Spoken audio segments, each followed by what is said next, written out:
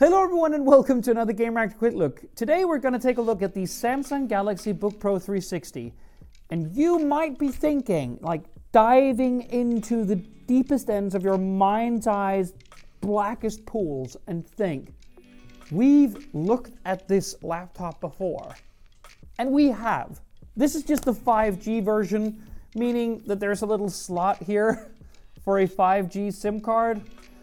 But to a lot of people, that matters a great deal. It means that the connectivity that they rely upon, and it is an integral part of their connected life, is never going to go away. They're not reliant on the internet sharing capabilities of a smartphone. They're not reliant on guest networks in airports and in airplanes and on cafes and on hotels. They are connected always, and they're willing to pay extra bucks for that. So that is basically what sets this thing apart. But it is also an excuse to talk about this laptop again, because I think what is immediately apparent is just how aged this, well, not in a good fine wine kind of way, how aged this design has come basically in the age of the new MacBook Pros, which I have right here, and particularly in the same price bracket, the new MacBook Air. Now, there is a lot of the things that Samsung and Apple agree on. They agree on industrial aluminum kind of designs. They agree on, well, at least on the regular Galaxy Book Pro and not the Pro 360, about ports in general, such as a bog standard HDMI port. But there's a lot of things they differ on in general, and I'm gonna push this baby aside. By the way, I can still say, after using this for a good long while now, like at least a couple of months, that this is still the best laptop that I've ever used. This is the MacBook Pro 14. I love it, just, you know. But if you're not a MacBook user in general, you don't want to use Mac OS, should you get the Samsung Galaxy Book Pro 360? Well, there is some good points about it still. It is incredibly thin, much thinner if you just saw them in profile than the MacBook Pro 15, or 14, I should say. Really thin and incredibly light. This is like tablet light. And it is actually a tablet. And because it is a tablet, you are just more impressed that it can be so light and so thin. I mean, that is the good thing about it. Also, this actually packs really interesting specifications for a thin and light chassis such as this. So you can get up to an i7 1160G7, up to 16 gigs of RAM, and up to 1 terabyte NVMe SSD, but this one is equipped with a 512 gigabyte NVMe SSD. The point of the matter is that the internal specifications is actually not something you can see in the thickness of the profile of the chassis. It is just really thin and really light. If that matters to you more than anything else, well, you're really gonna like this, particularly if you enjoy the touch base of a 360 hinge and tablet functionality is going to give you. That also means that there is an S Pen included. There is no silo to store it in. They put in a 5G SIM card tray, but they didn't give me like a garage to store the S Pen. That is a big problem and one that I would see Samsung solve in the next iteration of this design. But the point of the matter is the S Pen is included,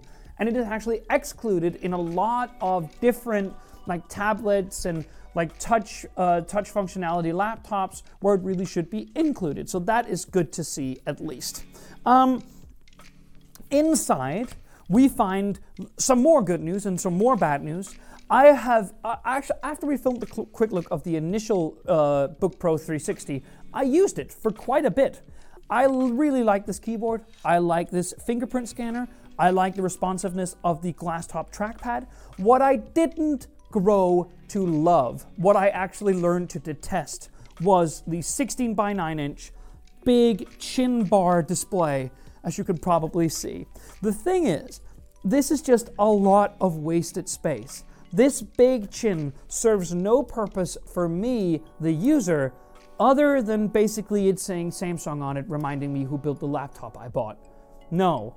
I want 16 by 10 aspect ratio designs, and I want even 3 by 2, such as Huawei is doing, and in some cases Microsoft Surface series, where there's just more vertical space for me to have documents, text edit opportunities, and content. It's just, This does nothing for me, and with the pricing that Samsung is asking for these Book Pros, there really should be more attention to detail in this regard. What I will say is, even though it's only 1080p, it is an AMOLED screen, and these AMOLED panels, I really hope that they basically either just standard OLED panels, which you can find, but also AMOLED panels, which is basically these low-power smartphone panels, which we've seen for years in the smartphone world. Well, they're low power, they have great contrasts, high nits peak brightness, and they're just awesome. I would want more of them. We have been able to squeeze around sort of 10 hours of daily use into one of these charges, and that's actually really good. And that's one of the things that I really like about it. So it also has Thunderbolt 4, which is awesome. It has a headphone jack, which seemingly is something that competitors like Dell is going to try to completely get rid of, which is absolutely insane. No headphone jack. That's really odd. But the point of the matter is still this. If you're looking for something which is 360, has pen support, has touch functionality and touch support, and is as thin and light as you can make it, there really isn't a lot of great alternatives to the Book Pro 360.